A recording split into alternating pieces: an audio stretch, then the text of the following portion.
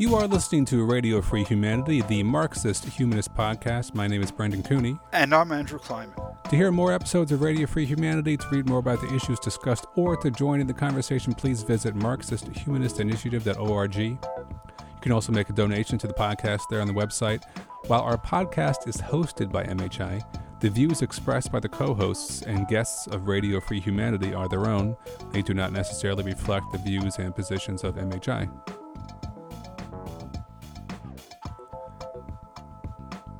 On this episode of Radio Free Humanity, Andrew and I will talk about a defense of Marx's law of the tendential fall in the rate of profit that we advanced several years ago now in response to a criticism of Marx's law by Michael Heinrich.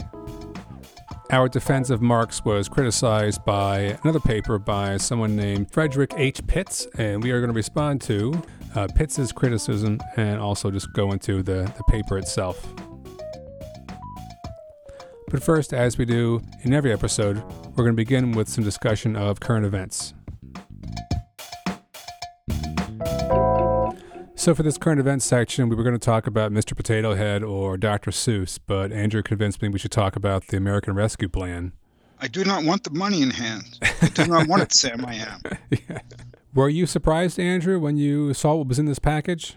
Well, yeah, we had some inkling of what was in it, but then you look at the actual numbers and all of it together, and especially the child tax credit numbers, it's just kind of unbelievable in magnitude. You know, I haven't seen anything like this since the Great Society back in the 60s, and I don't remember much of that, but yeah, it's big. Just to give people a sense of the magnitude of the figures, you have like a family of four with two kids. It differs a little bit, the age of the kids and so forth, but unless you reach the very highest levels of income, they're going to get about $9,000 from the government this year. It's amazing. It's a lot of money. I mean, most of that is temporary. The expanded child tax credit figures are for 1 year, the $1,400, which in addition to the $600 we already got, that rounds it up to $2,000 per person.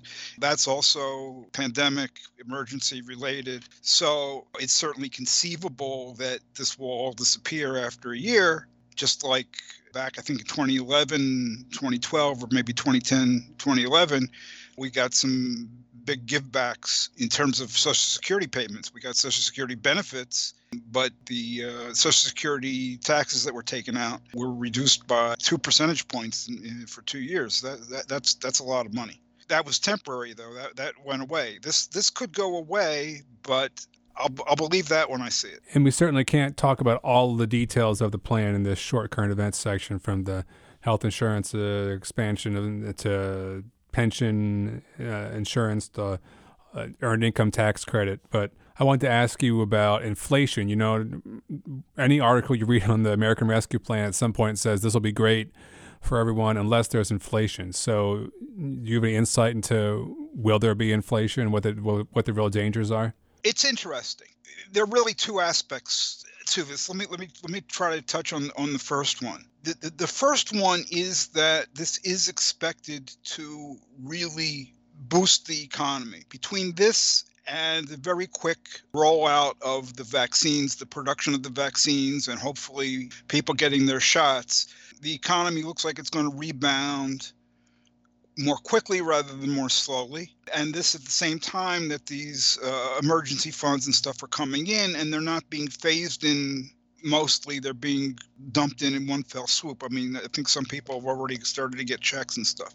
And because of that, the projections for economic growth in the next year are through the roof. And that's what would drive the inflation. I think it was Goldman Sachs projected 8% growth in GDP for this year as against next year. And I did the calculation, and basically what that would do, it would be not only to pick the U.S. up on the growth path where it was prior to the pandemic, but it would put it at the same place that it would be had there been no pandemic. In other words, that loss would all be recovered. that's a big deal. If it's 8%, even if it's 6%, we don't see those kinds of numbers within the U.S. That those are China level numbers. We don't see that over the course of a full year. Okay, so that's there is then some possibility of inflation, but the economy has been in the doldrums, very sluggish for a quite long time, really since the Great Recession. Yeah, and there hasn't been much a risk of high demand pulling up prices, which is the inflation.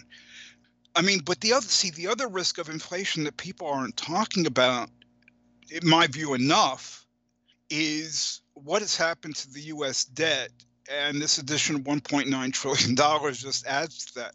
Since the pandemic was declared a pandemic last year, right around 1 year ago, the U.S. government has added $4.5 trillion of debt. That's amazing because the debt, when the Great Recession began, like the beginning of 2008, the debt total since since 1776, or where the first year they were able to borrow, the debt of the U.S. government was like $9 trillion. And then up to last year, it hit $23.5 trillion, and that so it goes up from 23.5 to 28 in the space of 1 year. So a tremendous amount of this borrowing has occurred, following these numbers all, beginning with the Great Recession and then since. I mean, the U.S. economy has just basically been living on borrowed funds now for a very long time, going on 13 years or so. That's why the U.S. economy hasn't crashed, and that's what the $1.9 trillion is going to allow it not to crash. The problem is, if there is any resumption of inflation, that will boost interest rates. And once interest rates start to go up, the U.S. Treasury and probably the U.S. economy with it is really behind the eight ball. I mean, it's one thing to finance the debt service, make the interest payments on $9 trillion in debt. So how do they pay for their $9 trillion in debt? Well, they take new debt, $9 trillion. Okay, so you're just rolling it over, but you got to pay interest. Well, with interest rates like nothing, because the economy has been so sluggish, et cetera, the interest payments are nothing. But now that we're talking about right at this moment, 28 trillion, there's a big difference between that and 9 trillion. So even if it's only added to interest rates by they went up by 5 percentage points, the Treasury had to borrow at 5 percentage points higher, you're talking about another $1.5 trillion in interest payments per year. So, I mean, that's the longer term consequences, is all this free money is good, but the fact that it's going to things like protecting families in need, that's all good, but it's not a way to run an economy.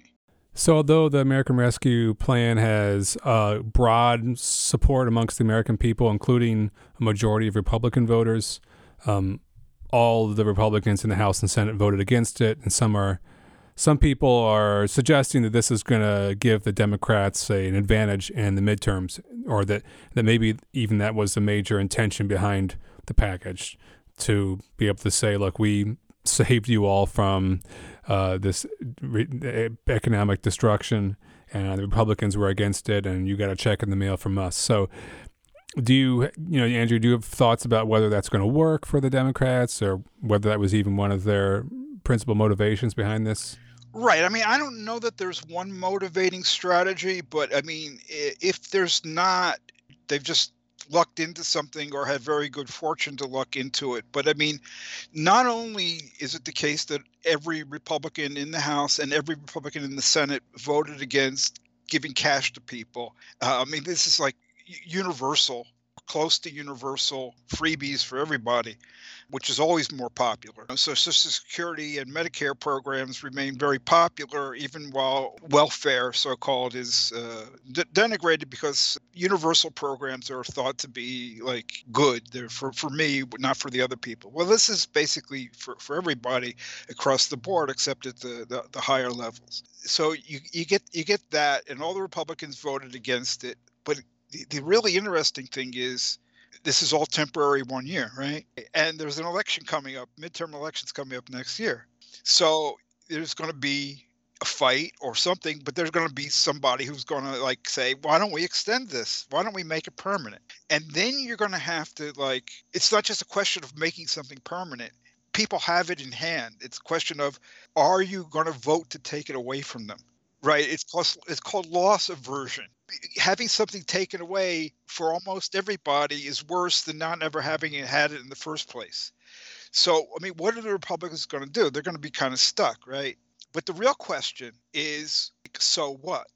I mean, this is, I think, the ultimate gamble of the Democratic Party. You know, they're going full Jacobin. It's like, okay, we can't beat Trump on the issue of white nationalism and racism and xenophobia, you know, so if we can't lick them, let's, well, maybe not join them, but ignore them. And let's try to win people over on the basis of giving them economic goodies. Is that going to work? Is it the case that people are actually going to say, yes, let's reward the Democrats, even though they're on the side of these special interests and the blacks and the aliens and the Jewish space laser people? Let's reward them for giving us stuff. Why would you reward them? Because you expect more stuff from them? The theory behind it is not real clear to me.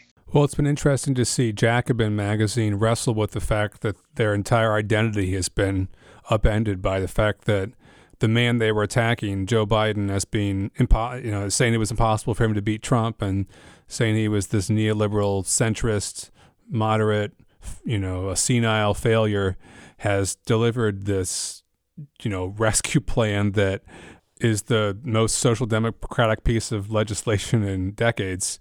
And Biden did it, and Sanders didn't do it, and the Jacobinites didn't do it. So they're really faced with an identity crisis, I think. They've been calling themselves socialist revolutionaries, and now their politics are almost undifferentiatable from centrist democratic politics. And I'm sure they're all like, their heads are spinning, trying to figure out what they're going to make of this.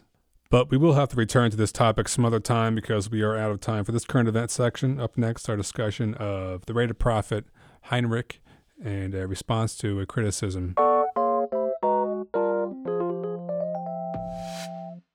So I think it was in 2013, the Monthly Review ran a piece by Michael Heinrich, which was basically like this deconstruction of the notion that Marx had a theory of the tendential fall in the rate of profit, sort of arguing that there's not a real theory there. There was a debate with some different people back and forth with Heinrich, but we authored a paper that was a critique of that whole debate and critique of Heinrich and a robust defense of Marx. And that has not seen really any response from Heinrich or anyone in his camp over the past almost decade, with one exception of this piece that we have found by Frederick H. Pitts, who is a academic from the UK. Right, Frederick Harry Pitts. Okay, so the history of this is April 2013 in Monthly Review. Michael Heinrich published Crisis Theory, the Law of the Tendency of the Profit Rate to Fall, and Marxist Studies in the 1870s. And it was preceded by a lengthy, glowing introduction by the editors of Monthly Review, and our paper takes up both of those. Our response, it was written by myself, Alan Freeman, Nick Potts, Alexei Gusev, and Brendan Cooney. The title of our response is The Unmaking of Marx's Capital, Heinrich's Attempt to Eliminate Marx's Crisis Theory. And the Unmaking of Marx's Capital, that's a reference to what was a famous book of the 1970s, The Making of Marx's Capital by Roman Rosdolsky, 2 volumes tracing the evolution and development of Marx's political economy. The paper in which Frederick Harry Pitts took on our critique of Heinrich's paper is called Creative Industries, Value Theory, and Michael Heinrich's New Reading of Marx.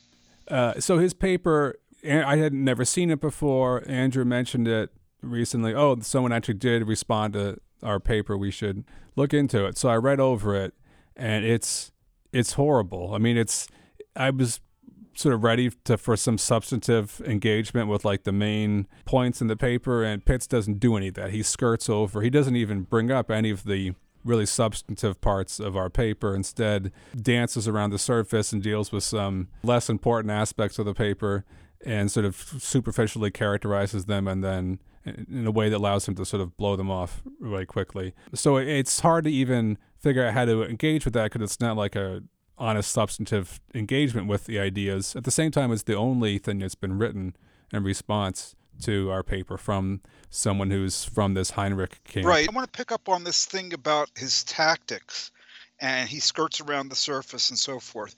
What he basically does is to, instead of saying we present evidence and we present arguments to the effect that, he characterizes everything we do as a claim, which he can just dismiss because he thinks it's absurd, or, well, that's their view, I have a different view. So he manages, by failing to inform the reader that we've produced textual evidence and we've produced interpretive arguments and so forth, by not telling the readers that, he manages to turn everything into a matter of opinion and perspective. So the whole guts of our paper gets ignored. So what we're going to do is talk about what are the substantive aspects of our paper that didn't get taken up, and then we'll deal with Mr. Harry Pitts's attempt at engagement. Right. Okay, so Heinrich's main claim is Marx didn't really have a crisis theory rooted in the law of the tendential fall and the rate of profit. It's not a law. Marx had doubts about it. He tried to prove the so-called law, and he continually failed. And what we say is, why is Heinrich saying that Marx failed to prove the law of the tendential fall and the rate of profit? Well, this is rooted in an error that Heinrich makes as to what the law is, what its function is. Heinrich interprets the law as an assertion on Marx's part that the rate of profit must fall in the long run under all circumstances, come what may. He's not alone in thinking that, but it's an error. So what we try to do is to rescue what the law actually says and what its function is. And what Marx was doing was looking at what he and David Ricardo before him, and Adam Smith, they all said, look, the rate of profit does tend to fall. Okay, that was understood to be an empirical fact. And then the question is, okay, how do you explain this? And that is what Marx says is the law, his explanation. He says the economists, Smith, Ricardo, they perceived the phenomenon, they perceived the fall in the rate of profit, but they could not explain it. And here I can explain it, and it's very easy to explain on the basis of my value theory. Okay, and that's the law. The law is that value theoretic explanation of why the rate of profit tends to fall. I think that argument is, I think, really powerful because you want to highlight the fact that Marx was proud of the fact that he was able to explain something that Ricardo and Smith couldn't explain. And he thought that he had done something unique in theory that allowed him to explain this thing that was not explainable by his predecessors, right? And so even if you deconstruct this or that passage from Volume 3 of Capital, and you think that the manuscripts show that this or that isn't as conclusive, the fact that Marx was able to clearly explain the relationship of profit to surplus value, that is the theoretical insight that allows one to understand how the rate of profit could fall because of and change in the organic composition of capital. It's inherent to the theoretical breakthrough that Marx had, that is an aspect of that theory. Yeah, it makes perfect sense to me, yeah. It's you have a theoretical breakthrough, it allows something to be explained, and there's not much you can do by playing with a textual interpretation that is going to change the fact that the theory can explain something. If you have this understanding of the relationship of surplus value to profit and what the equation for the rate of profit is, then clearly, like, changes in the organic composition of capital can cause the rate of profit to fall. Right. It's weird because most people tend to think of science, scientific explanation as you come up with certain assumptions, you make a prediction of a phenomenon, an event happening, and then you go and test that. But here we got something that's not structured like that. But there is scientific explanation that regularly that operates in this manner. You've got the phenomenon. You don't have to predict the phenomenon. What you have to do is understand how the phenomenon comes about. So you've got a certain starting point, you've got the phenomenon, and then you need an explanatory principle. This is called by various names: abduction or inference to the best explanation. So what you're doing is trying to move from a certain starting point, like there's accumulation of capital, labor-saving technological change. On the one hand, there's the fall in the rate of profit. That's the phenomenon. On the other, how do you bring two together? You put forward an explanatory principle so that when we got the capital accumulating, labor-saving technological change, we got a fall in the rate of profit. We can explain the fall in the rate of profit by those other things given this explanatory principle. That's known as abduction or inference to the best explanation. So it's very common in science, but people who have this idea that everything is meant to be prediction just seem to not be aware of it. And in the case of the Marxist law of tendential fall in the rate of profit, you got Heinrich saying, okay, it's a prediction. Well, he doesn't say it's a prediction. He says it's a failed series of attempts again and again to prove that the rate of profit must fall in the long run under all circumstances, come what may. So he says that, but he is by no means alone. And it is not only the opponents of Marx, it's the people, most of the people who think they like Marx are also thinking of this law as a law that says that the rate of profit must fall in the long run, come what may. Marx never says anything similar to that. I mean, there was real negative reaction to our paper in some quarters, because when people get told that what they're calling Marx's law and the whole kind of debate that they're having has nothing to do with what Marx said. Does the rate of profit have to fall in the long run, come what may? No, it doesn't. Yes, it does. Well, whatever. That's not unimportant, but it has nothing to do with what Marx's law is. And then when people hear that, they get really pissed off. I had Duncan Foley tell me, he says, well, yeah, you might be right, but, what has excited people and gotten them interested in talking about the law of tendential fall in the rate of profit is this idea that the rate of profit, must fall in the long run. So it's like, we don't want you to dispel our illusions about what Marx said. We like this fake version of Marx that we can debate one way or the other. I mean, he didn't put it that way, but that's what was going on. Interesting. Yeah, well, people, if they're aware of controversies around the rate of profit, they're probably aware of either the Yokishio theorem, which we've talked about before, which says that the rate of profit can't fall because of organic composition of capital changing. But this is a different issue. This is just whether or not the countervailing tendencies are able to forestall the rate of profit for this or that reason.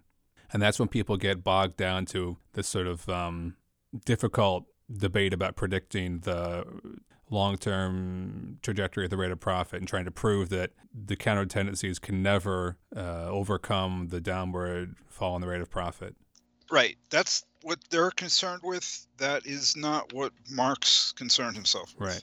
Right. And he, again and again, just said, well, in this case, in that case, it could be a rise in the rate of surplus value that would, more than offset the increase in the composition of capital. And Heinrich says, aha, he fails to prove it. He's admitting error. No, he's not admitting error. You haven't understood what the law is meant to do, dude. Well, I think that's useful for people to hear, because most of the literature you get stuck in these arguments about the counter tendencies and this sense that the so-called predictive value theory can't hold together. Should we move to the other points of the paper? Right. So that's one of the three main things that we do in the paper. The second has to do with a really unusual claim that Heinrich makes, which is, look, it's not only the fact that Marx's law fails because of the counter tendency of the rate of surplus value to rise, the law itself, or the law as such, in Marx's initial presentation in chapter 13 of volume 3, he says that also fails. Okay, so it's not that it's just the counter tendencies. What is Heinrich's argument as to why the law itself fails? Well, he makes this claim that when Marx says that a rising rate of surplus value is a counteracting factor or counter tendency, he's only referring to increases in the rate of surplus value caused by lengthening the working day or more intensification of labor. Heinrich claims that when Marx talks about the rising rate of surplus value as a counter tendency, he is excluding increases in the rate of surplus value caused by technical progress, which cheapen workers' means of subsistence and therefore cheapen the value of labor power and therefore tend to increase surplus value relative to variable capital and therefore tend to increase the rate of surplus value. So increases in the rate of surplus value caused by technical change, according to Heinrich, that is not a counteracting factor, that is part of the law itself. And Marx was unable to prove, just as a function of the law itself, that the increases in the rate of surplus value caused by technical change do not offset increase in the composition of capital caused by technical change. So he says the law itself fails. Basically, like the counteracting tendency is inside of the law itself or something is what he's saying. And so it's indeterminate how the rate of profit will change over time. Yes, even without considering counter tendencies, the law itself is indeterminate because the law itself has two things going on. The composition of capital is increasing, but the rate of surplus value is also increasing. I mean, this is the first and last time I'd ever seen that argument. Hopefully, it will be the last time, because what we do is we just quote Marx, and Heinrich is completely wrong. He specifically in chapter 14 of volume 3, he looks at the counteracting factors, and he talks about the things that cause a rise in the rate of surplus value. And he doesn't only talk about lengthening the working day and speed up intensification of labor. He also talks about the things that create relative surplus value, the cheapening of the wage goods, and therefore the increase in surplus value relative to variable capital as a result of technological change. It's right there in the text of chapter 14. And once he gets done talking about the relative surplus value, the increase in the rate of surplus value caused by technological change, he says, right after that, he says, okay, these are the counteracting tendencies which bring about a rise in the rate of surplus value. In that section of the paper, there's another very important thing we point out. Marx produces this argument that the rising rate of surplus value can only compensate or offset the rise in the organic composition of capital to a limited degree, because two workers working for 12 hours a day can't supply the same amount of surplus value as 24 workers each working 2 hours. Even if they were able to live on air, in other words, so they were paid nothing. Okay, it's just two workers, 12 hours a day. That's 24 hours. 24 workers, each working 2 hours. That's 48 hours. There's just no way that when you cut down on the amount of workers relative to the capital investment, there's just no way after a point when you keep doing that, no matter how low the wages fall. No matter how much workers work, there's no way you can offset the fact that there's less surplus value because there's just fewer workers. And Heinrich says, well, look, that's not even true, because, there's, let me see how he puts it. According to Heinrich, that's only correct if the capital, constant and variable, necessary to employ the two workers is of an amount at least as great as that required to employ 24 workers before. That, as the paper explains, is just implying that the capital is being disaccumulated, that you have less capital being invested. Right. If the capital is not at least as great, that means that instead of having a process of accumulation, which brings about technological change and a fall in the rate of profit, which is the case that Marx was talking about, accumulation bringing about accompanied by technological change, okay, and the rate of profit falls. Well, Heinrich is saying, well, that's only correct if you got accumulation. Well, yeah, dude, but that's the case that Marx is dealing with. So you can't impugn the law because it's only correct for the case in which it deals with. I don't know what else to say. It seems pretty straightforward to me. Do you want to go on to the next point? Okay, there are two basic points.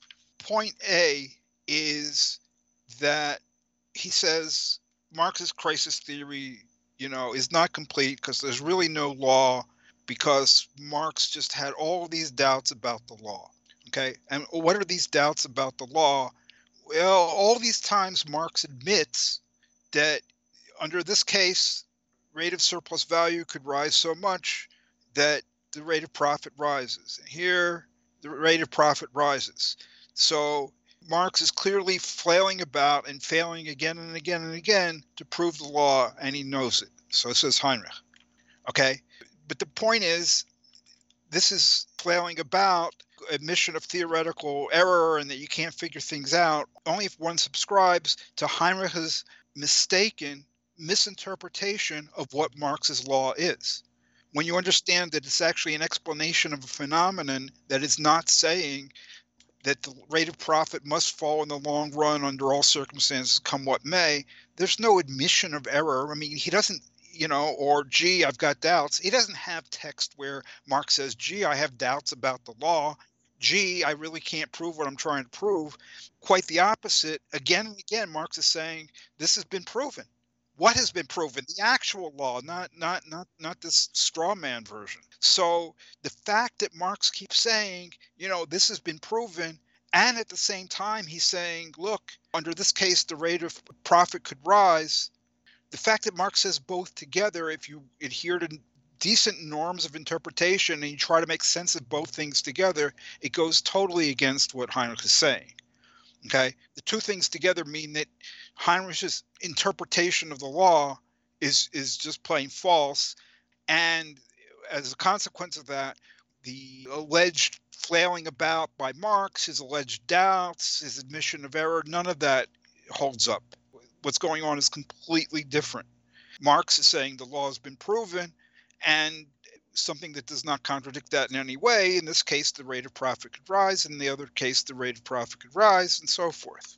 No contradiction. And then the paper talks about various moments in Marx's correspondence when he refers to all of the capital as being, and as in not just the first volume, but all the volumes as representing a theoretically complete project, talking about issues being resolved, even though they weren't like publication ready, that he had resolved the theoretical issues and felt that things held together, which is contrary to what Heinrich and others are trying to argue, that he didn't publish these books because he hadn't resolved all the theoretical issues. This is something that Marx wrote in a letter to a friend, Friedrich Engels, in mid-1865. He says, all the problems have been resolved in the first three books, the theoretical books, including what became volume 3, but I cannot bring myself to send anything off to the publisher until I have the whole thing in front of me.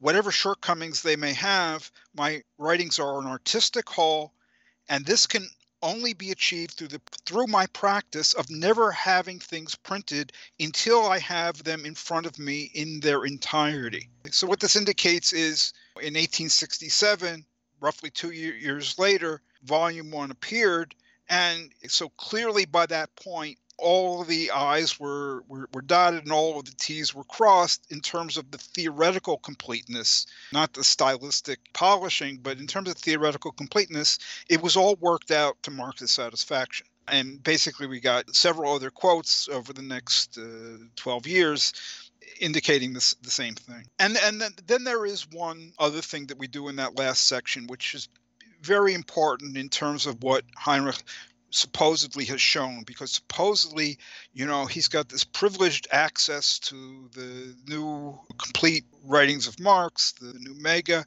and he's pored over the manuscripts.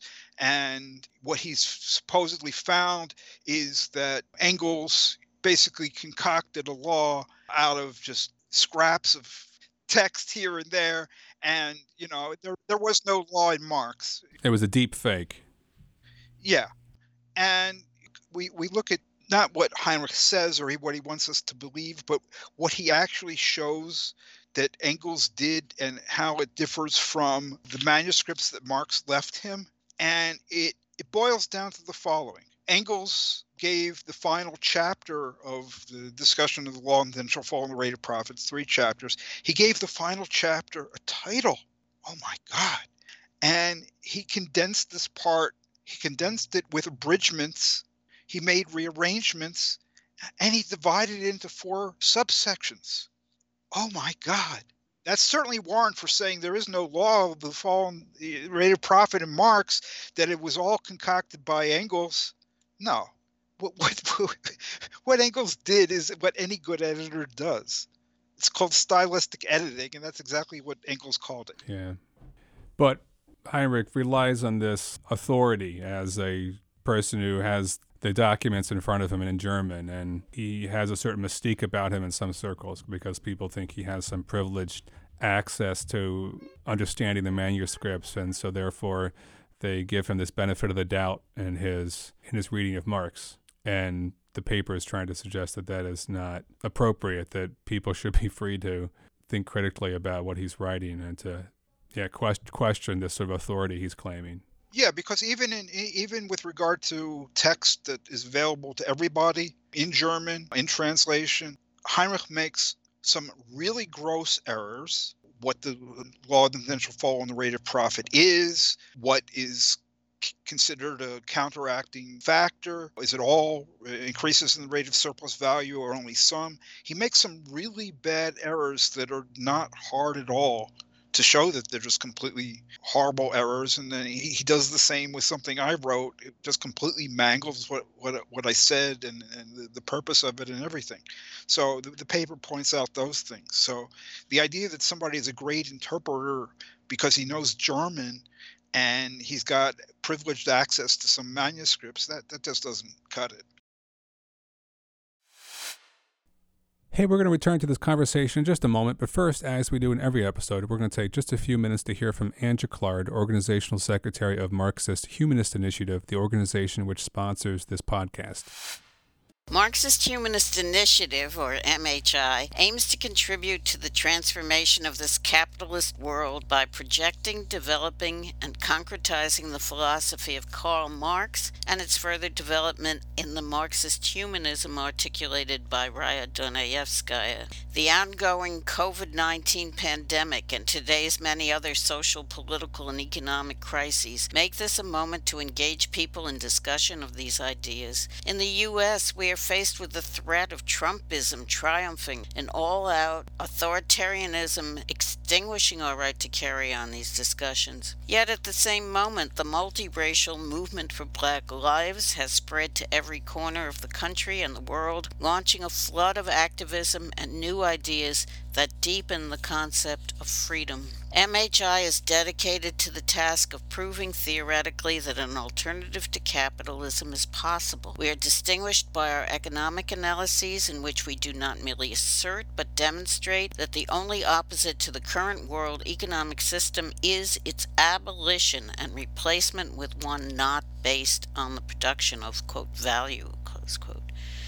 Because capitalism cannot be fundamentally reformed, attempts to reform it lead to an intensification of state capitalism, not to socialism. We are not a political party, nor are we trying to lead the masses who will form their own organization and whose emancipation must be their own act. But we have seen that spontaneous actions alone are insufficient to usher in a new society. We seek a new unity of philosophy and organization in which mass movements striving for freedom lay hold of Marx's philosophy of revolution and recreate society on its basis.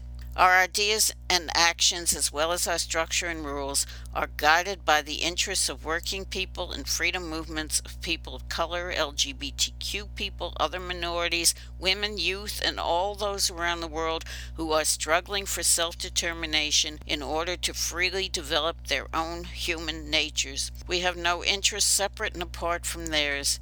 To this end, we open our website to the widest possible dialogue with people around the world. We intend to practice as well as espouse a two-way road between our organization and people outside it as essential to developing a single dialectic in the relationship of theory to practice, and as the way to assure the survival of Marxist humanism.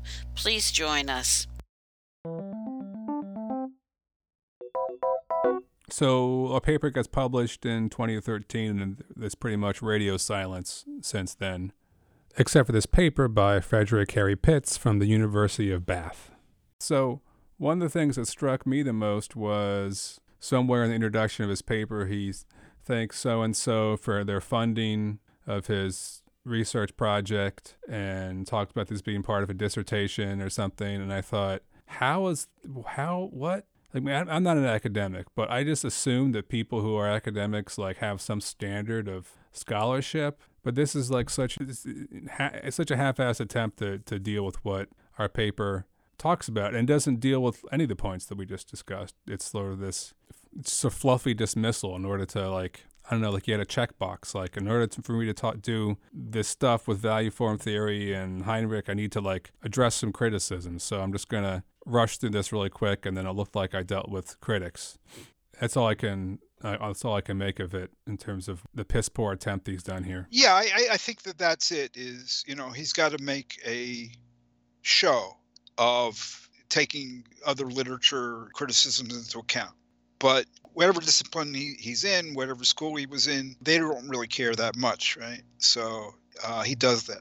But the other thing that we have to understand that goes on with these people, they don't necessarily really believe what they're saying. This is a show of strength. This is dominance, academic politics. They're showing that they can get away with this. Despite what you say, despite your critiques, and you poring over the manuscripts and the texts and comparing this to that, and the precision of your, critique of Heinrich, none of this matters, because we can keep saying what we say, act like you haven't touched it, you haven't laid a glove on it, and people will like what we say, and that's what matters. That's what is being communicated, I think, and how conscious they are, well, one can only speculate. Well, should we move through some of his points? We'll talk about some of the things that Pitts does say in response to us. We're not going to be able to get to everything. We've prepared more than we can get to, but if anybody out there has doubts, if people think, well, he said this and they didn't respond to that, and looks like they don't have a response. Well, trust us, we have a response, and if we need to, we'll engage with every single thing, because I think his response to us is just atrocious and unethical. Pitts says, I adopt the position of infidelity and incredulity towards, quote, what Marx really meant. Right. And as is usually the case, this is just BS, when people say that. Pitts has definite views about what Marx really meant, and he makes several strong claims about what Marx really meant. So, he's trying to have his cake and eat it too. Right. So for you, or if our paper spends a long time trying to make a textual case for what Marx is saying, provides like standards for how you interpret text, he can dismiss that and say, well, this is like a fool's quest to talk about what Marx really meant. But then he can go on later in his paper and argue what he thinks Marx meant by something when it suits his purpose. Yeah, I mean, for instance, he says what we call Marx's theory is a fabrication of our making. You can't say that unless you're implicitly claiming that you know what Marx really meant. But how about this idea of the incompleteness of Marx's text? I mean, we kind of got at that already talking about our paper, but Pitts makes this argument that we hear before. The Marx didn't publish everything, so it's incomplete. Yeah. I mean, to give you an example of how Pitts operates, he writes, Kleiman and his allies criticized Heinrich and the New Reading for suggesting that Marx's work was incomplete and in need of critical reconstruction. No, we don't criticize him for suggesting that. We criticize their claim that Marx lacks a complete crisis theory on the grounds that it's just not correct. And we provide ample evidence and arguments to show that it's incorrect. So it's not an abstract debate over whether it's proper to allege that it's incomplete and in need of critical reconstruction. The point is they need to prove their case, and they haven't proved it, and we've shown that they haven't proved it. But he avoids all of that, right? Turns into abstraction about whether it's proper for them to claim that versus our, alleged attempt to shut them down from making that suggestion. How about this? They claim that Marx planned to release the first volume of Capital only when the whole theory was complete, and that suggests that the publication of Volume 1 proves to us that Marx's system was complete. But according to Pitts, this overlooks the tremendous publisher pressure under which Marx labored. He had deadlines to meet. Okay, well, we don't only claim that Marx planned to release the first volume. We produce evidence, some of which, we've read out, from letters over a span of 12 years where Marx basically says this. So it's not just a claim. There is evidence. There is argument. There's interpretation of those letters. As a matter of scholarship, anybody who wants to dispute what we say needs to deal with our evidence and our arguments, and Pitts doesn't do that. And what he does is, Marx labored under pressure. He had deadlines to meet. Think about this one. Marx knew he had these deadlines to meet. He was always, in the situation of being too late with everything. Okay, but then he knows he's got these deadlines, and he writes to a friend. He's not saying this to the public. He writes to a friend of his and says, look, I know I got these deadlines, but screw the deadlines, he's saying in effect. I ain't going to let anything be published until I got the whole thing in front of me and it's all worked out. Then and only then will I publish something. So the deadlines argument, it actually goes against this Heinrich Pitts line. It doesn't help them at all.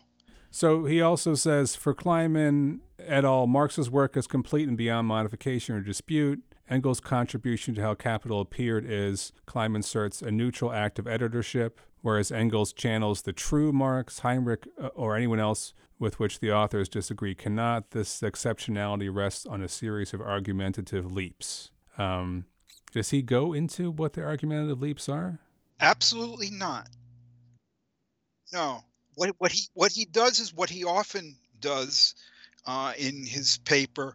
He says that we say something, and then he quotes Carcady and Roberts or Sam Williams or something, and responds to something that they've said. Mm-hmm.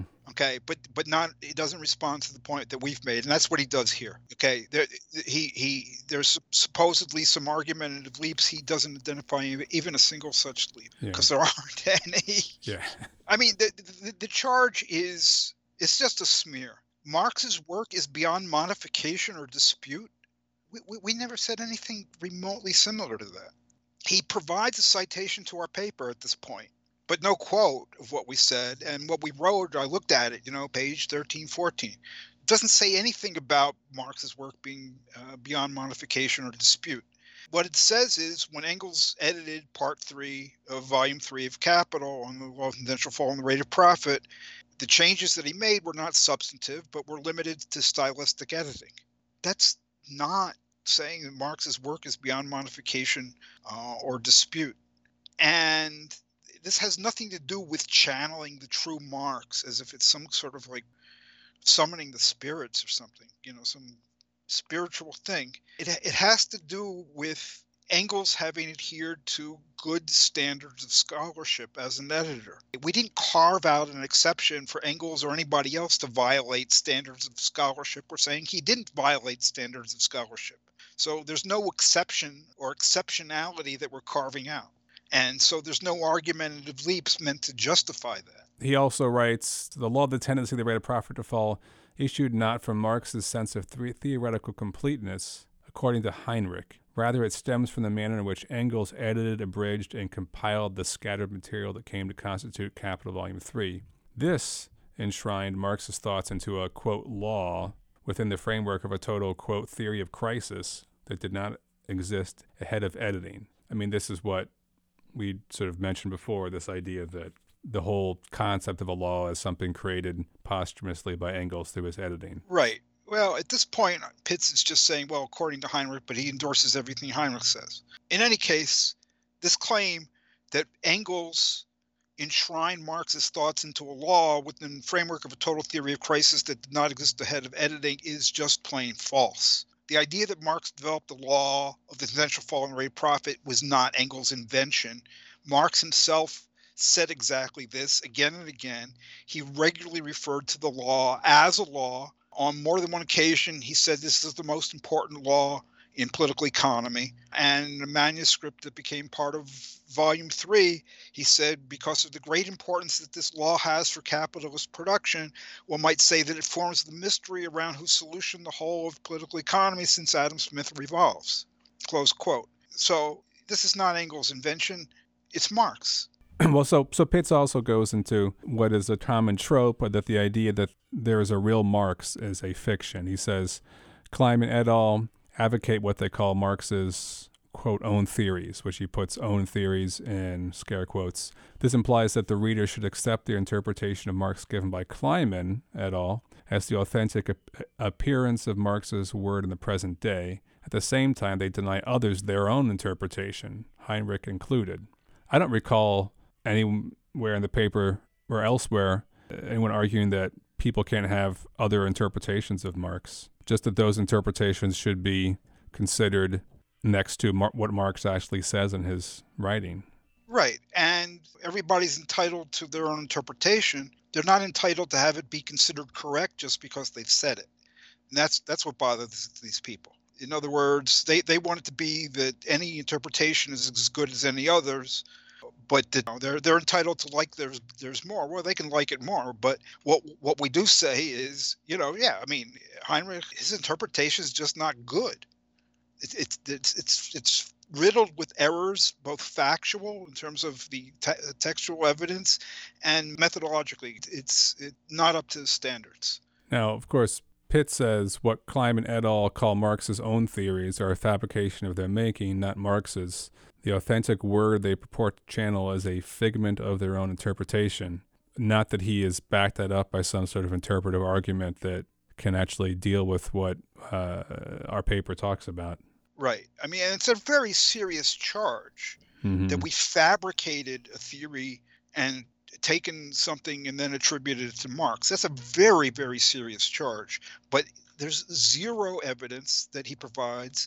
There's zero argument that he provides, just as you said. We actually provide in this paper and elsewhere between us, and Alan Freeman and Nick Potts, we provided ample textual evidence and arguments in support of our interpretation of Marx's crisis theory. Again, this idea that it's some kind of religious spiritual thing where we're purporting to channel some authentic word is just completely uncalled for, completely false.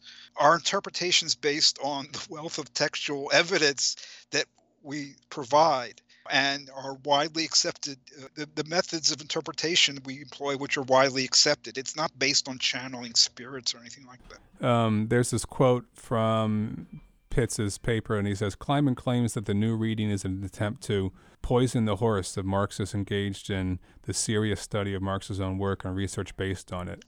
Let me quickly provide the context. Somebody wrote a criticism of our paper and said, why do you have to discuss like what Marx said? Why do you need this Marxology? Why don't you just get on with what you think without regard to whether it's Marx? And I said, this is like asking a jockey to just get on with the race, ignoring the fact that people are trying to poison his horse. Now, this is not what Pitts said it is, which is a claim that the new reading, in other words, Heinrich's interpretation, is an attempt to poison the horse. It's not about what he thinks, what Heinrich thinks. It's about how he behaves. It's a critique of his behavior, the way he attacks Marx and tries to unmake Marx's capital, to turn Marx's theory into an untheory. That's an attempt to poison the horse. That's not Heinrich's own theory, by the way, or his own new reading, right? It's an attempt to make Marx disappear. That's what we have an objection to. There's this issue of Heinrich's perceived authority as a interpreter because of his access to German texts. So Pitts gets into this a little bit in the paper, dealing with our criticism of that, and he writes at one point, "The privileged position of Marx's original German writing in Heinrich's new reading is subject to criticism from Kleiman et al. They contend that, quote, the Anglophone public is often intimidated by the pronouncements of German Marx scholars, end quote. They pinpoint the, quote, lamentable inaccessibility, quote, of the complete German Marx to the Anglophone public." It's not clear to me from this quote of his what his argument really is here, or how that relates to what our paper is saying about this. Well, first of all, he's trying to say that the privileged position of the original German writings is, we question it, we criticize it. What's his evidence? We don't criticize the privileged position of the original German writings. That would be nuts. The man wrote in German. The German text in which he wrote has a privileged position as against any translation. Of course, that's not what we criticize. We criticize people who have access to manuscripts that others don't have access to, and who lord their knowledge of German over people to intimidate them and keep them from questioning and challenging the interpretation of these supposed experts. Okay, that's not about the texts. That's about these people's behavior. So talk about their intimidating behavior, dude. Don't make it like we're questioning whether the original texts are more important than the translations. That's nuts. Kleiman and his collaborators complained that Heinrich's conclusions draw from manuscripts to which few others have access. Unless conversant with this body of work, they contend one cannot check the manuscripts against the original publications. Thus, Heinrich's conclusions should not be accepted simply on his say-so. But why should they be rejected on Kleiman's say-so? On the basis given, there would be nothing that Heinrich could do to convince others of the consistency of what he is saying. Opponents could offer the excuse of the German provenance of Marx's complete works at will, however impressive Heinrich's argument, end quote. And basically he's saying that because we say that the conclusions should not be accepted on his say-so, that we're therefore implying that they have to, what he says has to be rejected on our say-so. Okay? That is a nutty argument. It's a glaring either-or fallacy. You either accept it on Heinrich's say-so, or you reject it on our say-so. Hey, what about looking at the evidence and the arguments and evaluating who has the evidence on their side, who has the arguments on their side? I'm against anybody taking anything on faith, on anybody's say-so. Why he tries to impute that to us, or to act like, you just need to, accept who you want to accept, that's just horrible. It's a complete attack on reason and scholarship. Why does he even imply that we would say such a thing? It's because he does not want to get into the real heart of the matter, which is show us the evidence, make the arguments, defend what you and your camp have said, your reading of the evidence against counter evidence and against counter argument. Okay, and it's not just like choosing to adopt something because you find it helpful. You can do that whenever you want in your spare time, but that's not scholarship. It's contrary to scholarship. It's contrary to standards of reason. It's really, really unethical. Yeah, there's just one more little bit here. Basically, Pitts also says, gee, these are manuscripts that people who don't know German, they can't read, and if they haven't been published, not everybody has access. So what are you saying? You're saying that, like, Heinrich has to shut up until they get published? No, he doesn't have to shut up.